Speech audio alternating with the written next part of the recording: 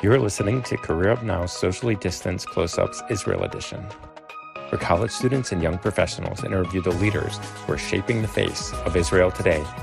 Let's jump in on the conversation. If you could please share with me a brief story of how you got to where you are today, that would be great. Well, our company doing automation of greenhouse and home growing. So the way I started is I was growing by myself.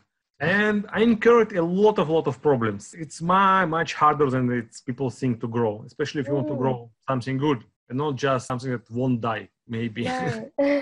It's very hard. It's requires a lot of effort, a lot of knowledge, and a lot of time. And a friend of mine actually started a startup which actually solving all the problems that I was having. And he asked me to join, and I gladly jumped on board, and this is how we started. That's awesome. That's really interesting. Can you name a teaching moment for you? Whether that was a mistake that happened or a failure, something that made you reassess the work you were doing? It's very hard to pinpoint one thing.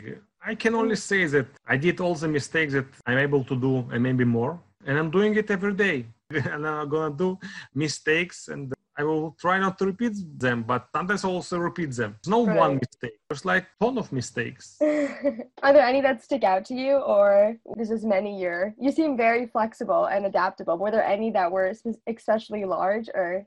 Not exceptionally large. No, nothing exceptionally large. A lot of few mistakes. A lot of them. That makes sense. What is one core value that guides your life? Try new things.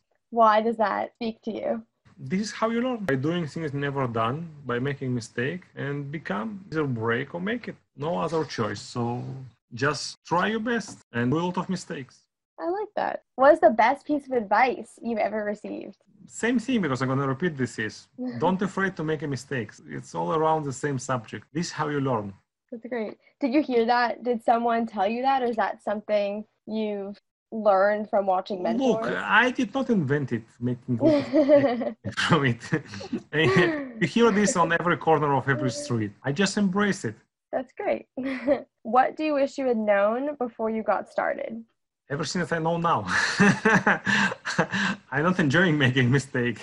I'm enjoying learning. But yeah, look, I wish I knew everything now. I wish I knew everything then what I know now, because I could establish my company. I could save a few years and approximately $500,000. That makes sense. What new challenges or opportunities does the pandemic present your company and your industry in general? Well, challenges pretty much as everybody else. How to raise money, how to reach to people. You cannot go out. You cannot go to meet people. This is the challenges. The benefits, it's now many people are into sustainable living, into automation, growing by themselves, which help my business. And there's a lot of knowledge and a lot of need for product like my product. Plus, there's minuses about the pandemic. That's great. So your industry is doing okay? Yeah, our industry is doing okay. That's great. Definitely not all the industries are, so I'm glad that yours is. Unfortunately, yeah. Yeah. We're going to switch to some Israel-based questions, if that's okay. What is one lesson that you learned in the IDF that still impacts you today? I'm sorry, Mike, I'm going to answer pretty much the same answer I did before. Okay. Look, I don't believe in one big thing, okay? I do believe that one big thing is comprised of many small things. There wasn't one life-changing moment, okay? There was a lot of big things that made me what I am today. Yeah. Not one thing that I did. Yeah, that's really great. If you had to describe like how all the little experiences of the IDF combine to make you who you are, is there anything you took away that was really like meaningful? Treat people like I would like to be treated. What do you want the world to know about Israel? We want peace. The question, will they buy it or not? Everybody has their own reality, and a lot of people are brainwashed. They believe what the government says, and the government not always have the people favor, people interest in mind. It's hard to say something. People in other countries that are being raised on different values without being asked if they are related to their values. They are like this from age 0. They're going to kindergarten and being told what they're supposed to believe. In any country in the world, look, US is the biggest democracy in the world and everything.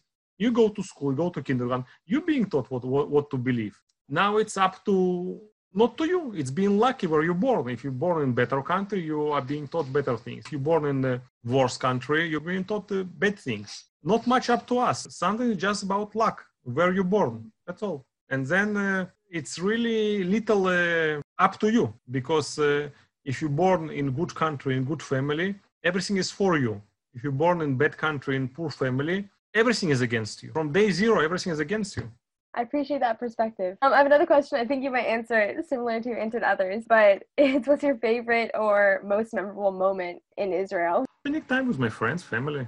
And the last question we have is, if a college student or young professional were moving to Israel, what advice would you tell them? Stay strong. It's going to be very hard. Well, thank you so much for sharing your story and wisdom with Career Up Now. We really appreciate it. I especially enjoyed the flexible and optimistic perspective you have on all the work that you do. And I think it's really interesting how much you don't focus on like one big thing changing everything. And I feel like that's very accurate and very open-minded. Thank you very much. Thank you. I wish you the best in the future.